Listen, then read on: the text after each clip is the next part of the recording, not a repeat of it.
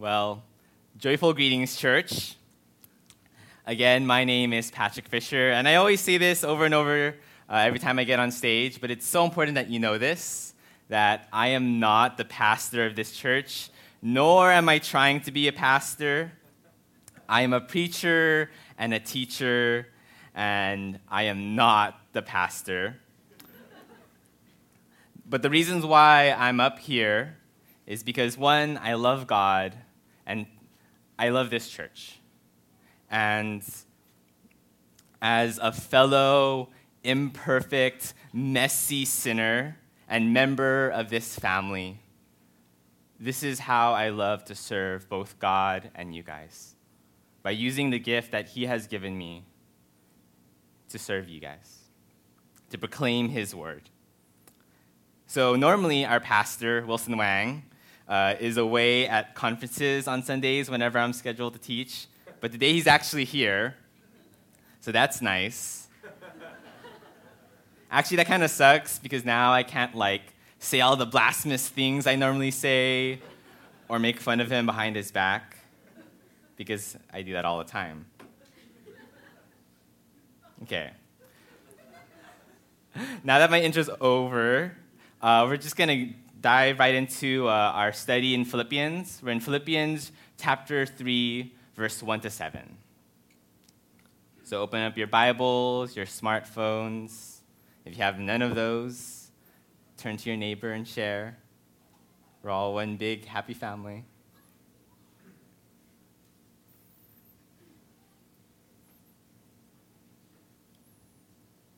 But if you guys are lazy, we'll have it on the screen.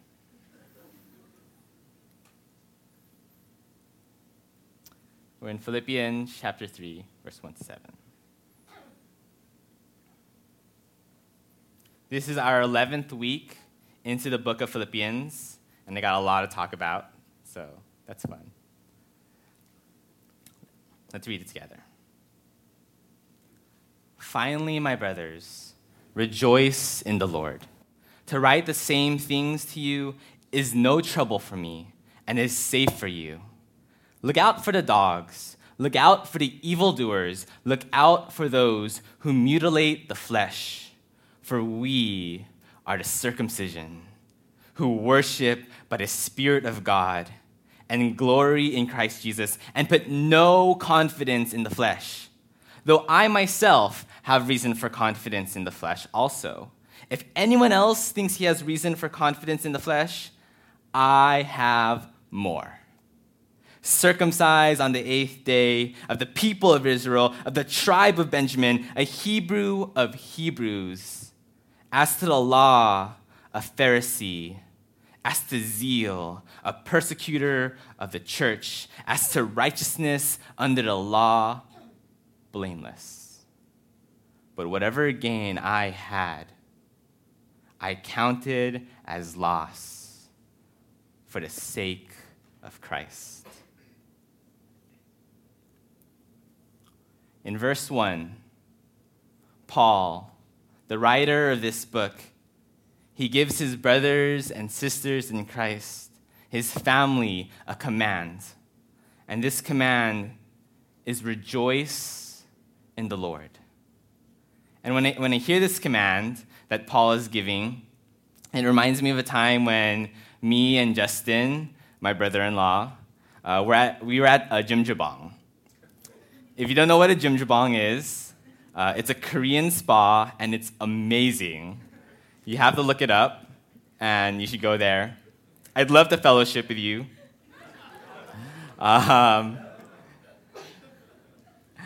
in this Korean spa, there's a common area for both genders to hang out and relax and talk, to eat steamed egg and Korean food.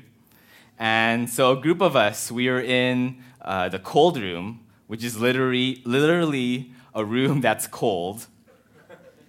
And in that room, we met a 16-year-old girl named Trinity. And she was non-Christian, and she was a complete stranger.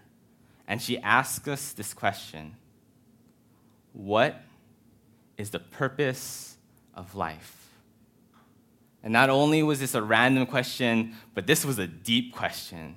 And I love deep questions. Like, think about why are we here? What are we living for? What is all this and all of that about? Have you yourself ever wondered that? Have you yourself ever asked those questions? What is the purpose of your life? And my answer for her is the same as it is now. And it would be joy. We are here for joy. You and I were made to worship. We were created to rejoice and delight and treasure something, and that something is ultimately God. C.S. Lewis, he says it like this. He says, the Scotch Catechism says that man's chief end, his purpose, is to glorify God and enjoy him forever. But we shall then know that these are the same thing. Fully to enjoy is to glorify.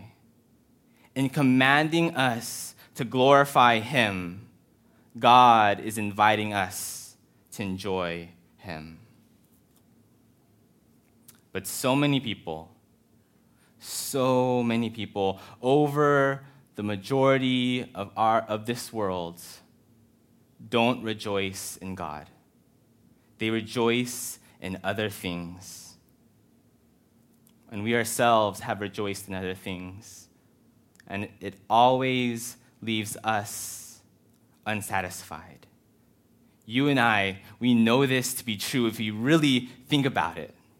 Like, how many times have we yearned for a relationship or a dream job or more money or a dream home, only to finally have it?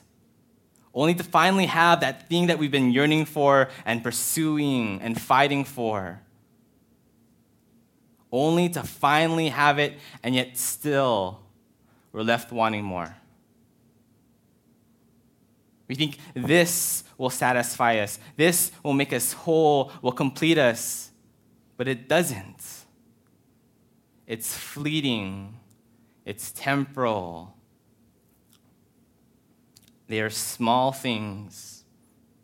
They are but mere pointers, small shadows of the thing that is greater. Those things that I mentioned, they're good things, but they're not what we are ultimately meant to enjoy forever. That is God. We are called, we are invited to enjoy God in a real relationship. That's the only thing big enough to satisfy us.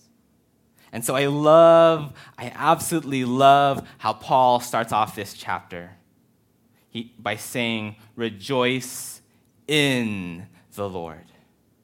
You can't separate those two, for that is our purpose.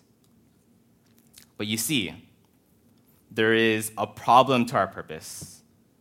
There's a huge problem that hinders our joy in him, that ruins our getting to know him intimately.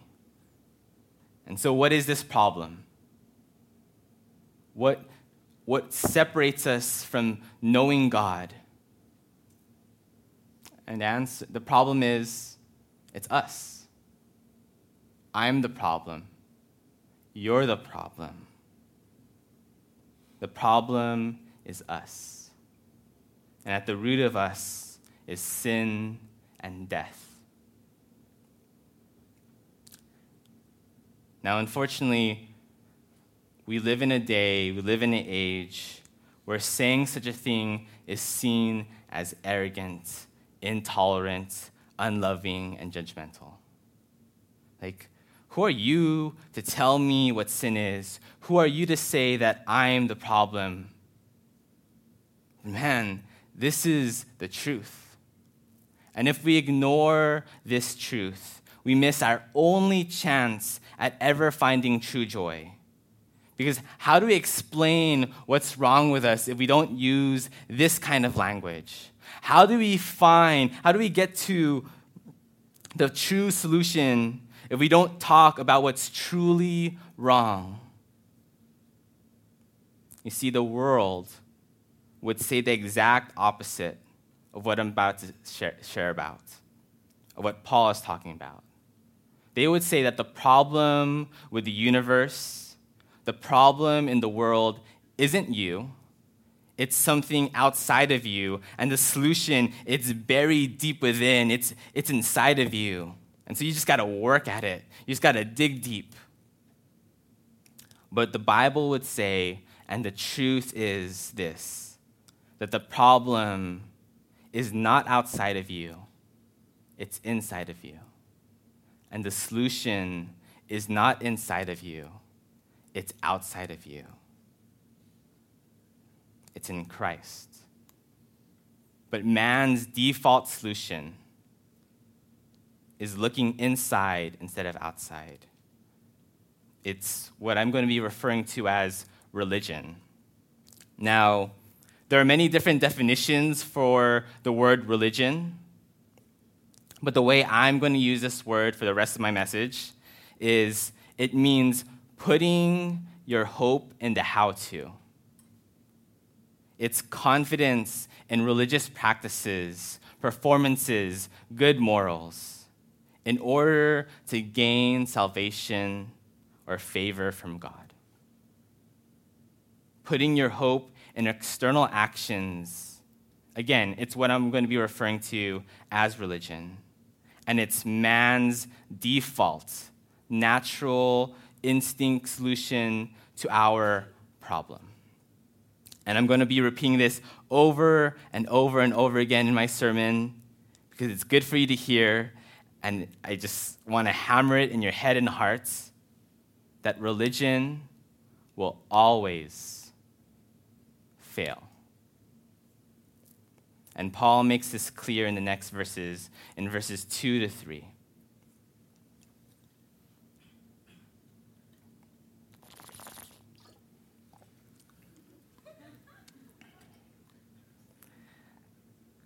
Look out for the dogs.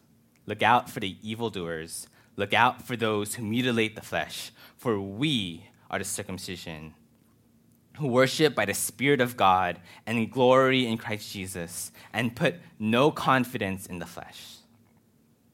So what Paul is doing here is he's warning his brothers and sisters that there is this group of people, and they are focusing on themselves. They are religious. They're trying to get his brothers and sisters.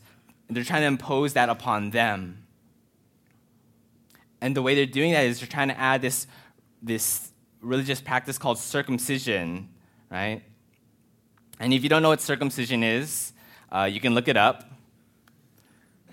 But a simple understanding of it is that it's cutting of a very sensitive piece of flesh. Very sensitive. But nowadays, when we talk about circumcision, it isn't religious for us. It's something common. It's something that we do out of health reasons. Almost everyone gets circumcised if you're male. But back then, circumcision was a religious practice. And there was a group of people that were trying to add on to the grace of God. They were saying that in order to be a true Christian, in order to be a true follower, in order to be truly saved, you have to be circumcised. But Paul says that these people are dogs, are evildoers, they are wrong, and what they're advocating is disgusting. They claim to know God, they claim to be glorifying Him, but they are not. They are not true worshipers because they are focusing on themselves. See, the reason why religion is so horrible is because it puts confidence on the flesh, on us, instead of Christ. But you see, we don't talk about circumcision like that nowadays. It's not religious for us. It's not what we focus on. But I know that we still focus on religious practices. We still do something similar to what they're doing. Paul, in verses 4-6, he says, look, okay, if you want to put confidence in the flesh, if you want to focus on religion, if you want to play this boasting game, I can play too. In fact, I can do better than you. And he goes off talking about all these great things that he has done. He starts listing this great religious resume. How he was circumcised on the 8th day, how he was a true Jew, how he was a Pharisee who memorized the whole Bible, how he was zealous and passionate and followed all the do's and don'ts. It's like he's saying this. It's like he's saying, I'm varsity level religion. He's A game, right? He went to state, he got the gold medal in the Olympics, he won the Oscar for most religious. That's Paul.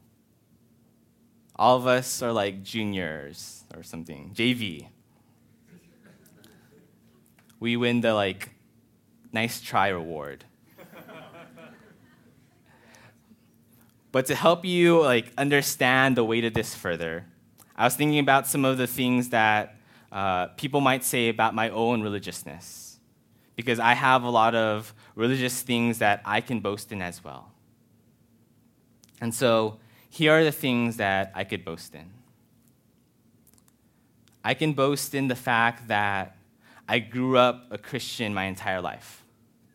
I was raised in a Christian family. I went to a Christian private school.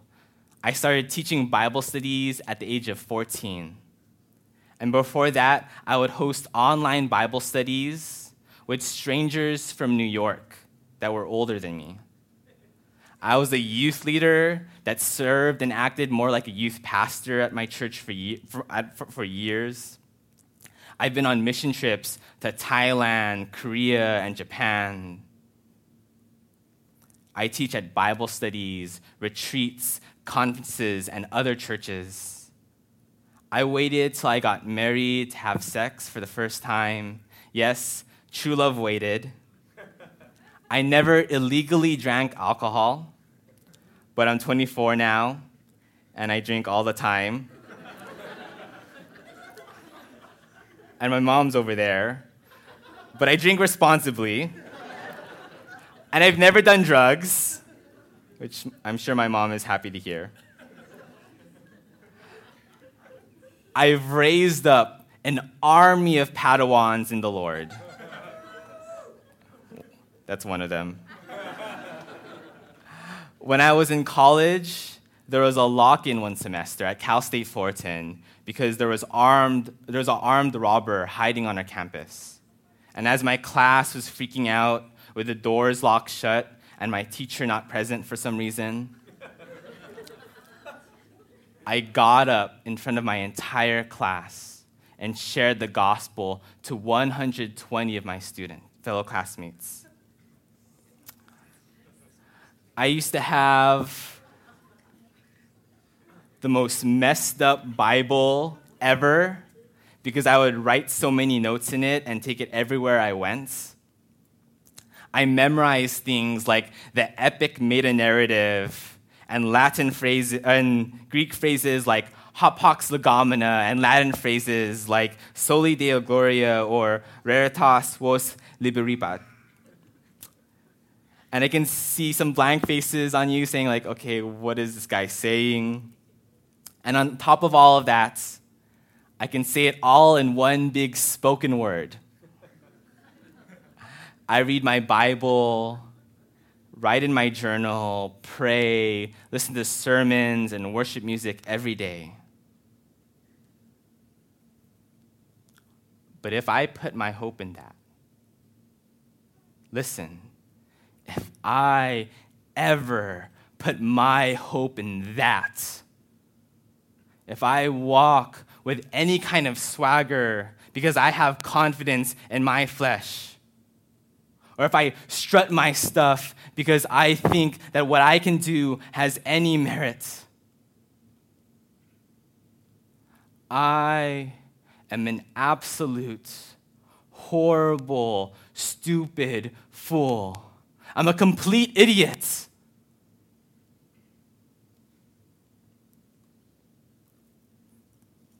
Because I'm trusting in what I can do. I'm trusting in religion, and these things, they cannot save me. That long list, that religious resume, it does not save me and it will not save you. And if you really know my full testimony, then you know how easy it is to look good on the outside. And yet, on the inside, in my heart, that's where the problem is. The Bible, it talks about how there are people who praise God with their lips. They'll sing worship songs, like the songs that we sang today. And yet their heart is far from Him.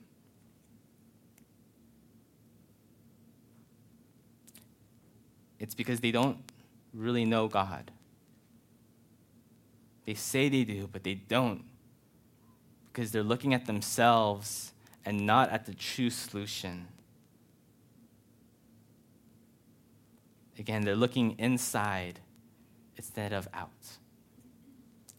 Therefore, if anyone tries to tell you that religion can save you, or if you yourself do that, if you tell people, look, get on my level, then the Bible would call you, Paul would call you, and I would call you an evildoer and a dog. And not like a cute dog, like Coochie Coo, or the ones that you see on Instagram and like. You guys know what I'm talking about. But a disgusting, filthy dog. I don't like dogs anyways. Just kidding. Not really. And so, I worry that some of you are still stuck up on the religious externals. Because I can just imagine that some of you are still thinking of that long list of works that I just listed and thought, man, Patrick is so much holier than me.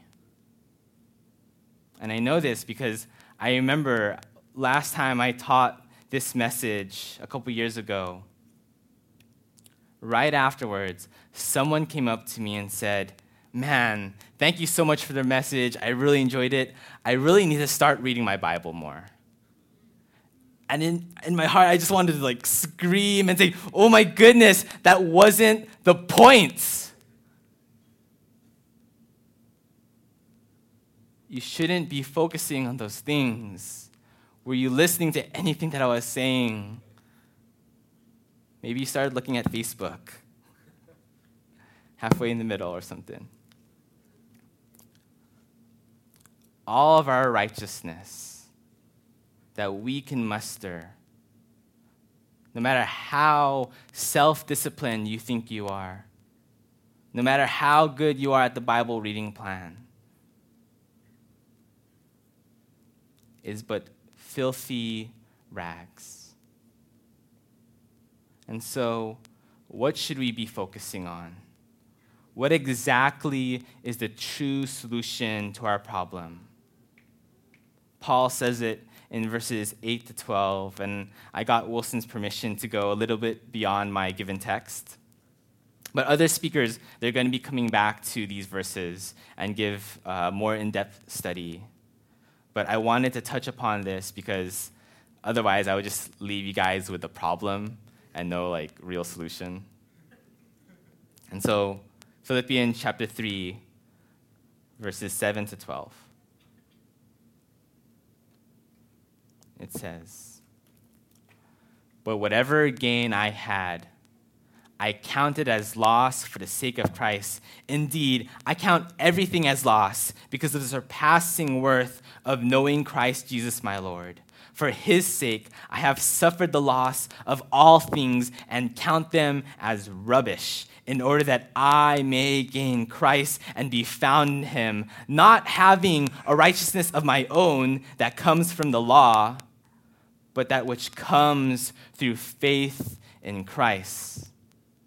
The righteousness from God that depends on faith, that I may know him and the power of his resurrection and may share his sufferings, becoming like him in his death, that by any means possible I may attain the resurrection from the dead. Not that I have already obtained this or am already perfect, but I press on to make it my own because Christ Jesus has made me his own. What Paul is saying here is that all those things that he used to boast in, all those things he used to find confidence in, he counts them as loss. He rejects all of them. He counts them as rubbish, as crap compared to the surpassing worth of knowing Christ. And Paul knows that his religion isn't what will get him to know God.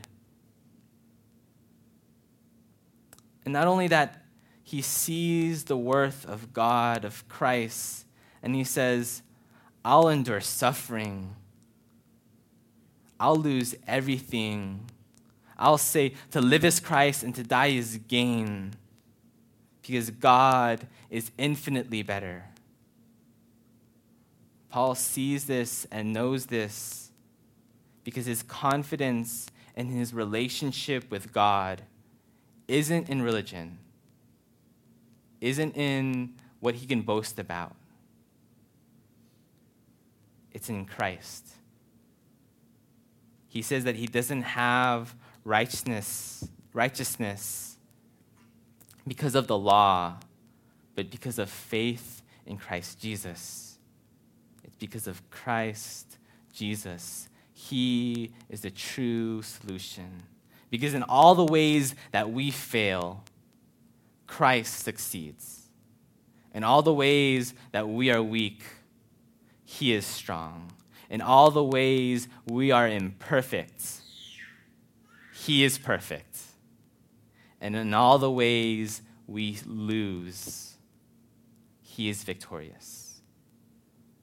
The only righteousness that we can have that is acceptable to God is the one graciously given to us by Christ Jesus on the cross.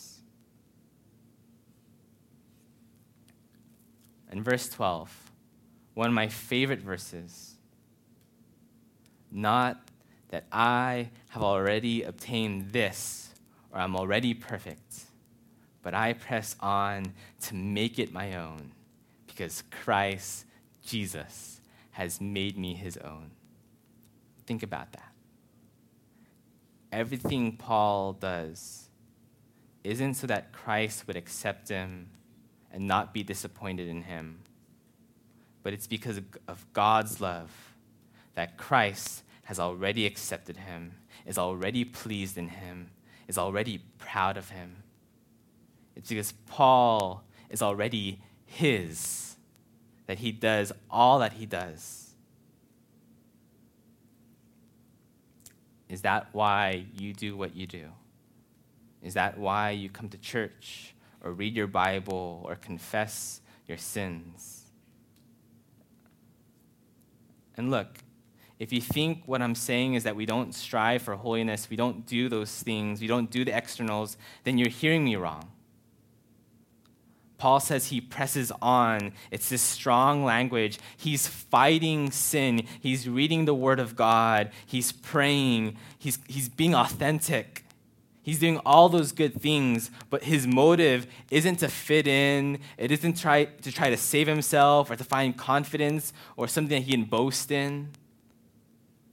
It's because he is obedient to the one he loves, because he was first and infinitely more loved. Paul doesn't focus on the how-to. He focuses on knowing Christ because of Christ. That is his confidence, and that should be our confidence as well. That even while we are yet sinners, Christ died for us. So getting more religious is not the answer. It's going to Christ because he has made us his own. That is our confidence. Religion, it cannot save us. And every other religion, every other faith says it can, and they're wrong. And I'm not saying that as a pronouncement of judgment, but as an invitation into true joy. Religion has us stuck into thinking, I gotta work, I gotta earn my way there. But Paul and Christ say, no, that's not right. Christ is the only way. It's not cruel. It's not unloving. It's gracious. It's truly loving.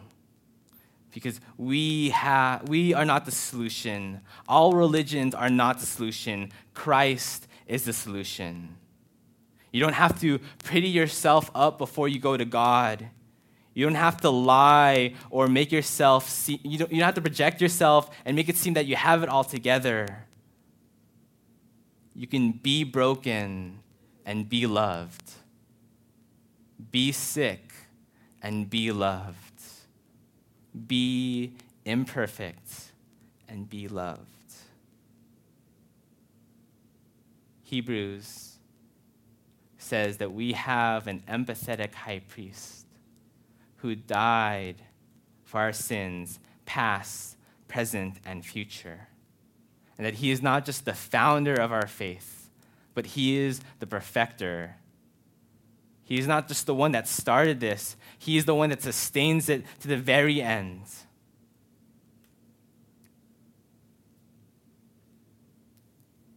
I pray that we would never trust our sweetest frame, but we would wholly trust in Jesus' name. And as we have the solution to the problem, as we cling onto truth, let's enjoy God and let's tell others about the solution. Let us warn them to look out of the problem and invite them into true joy by having confidence in Christ. Let's pray.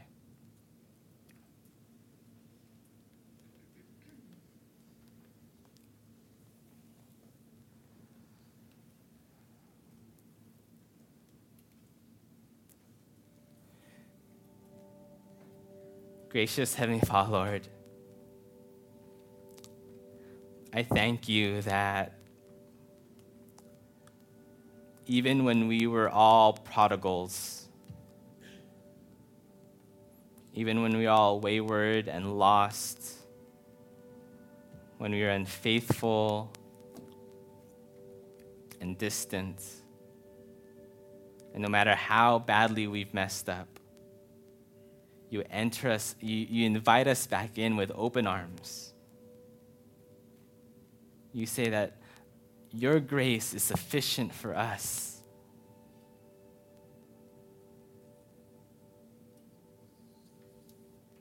I pray that we would stop looking at others. We would stop comparing ourselves right now.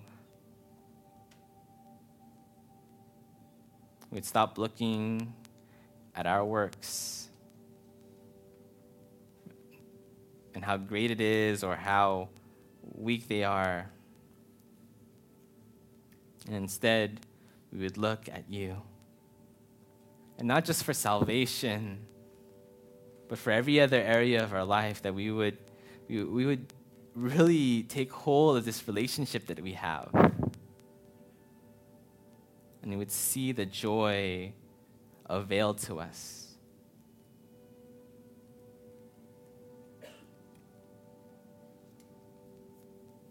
We love you, God, but you love us infinitely more. And I pray that we, as your church, would have gotten a greater glimpse of that today through your word, speaking to us. And it's in your sweet, sweet Jesus' name we pray. Amen.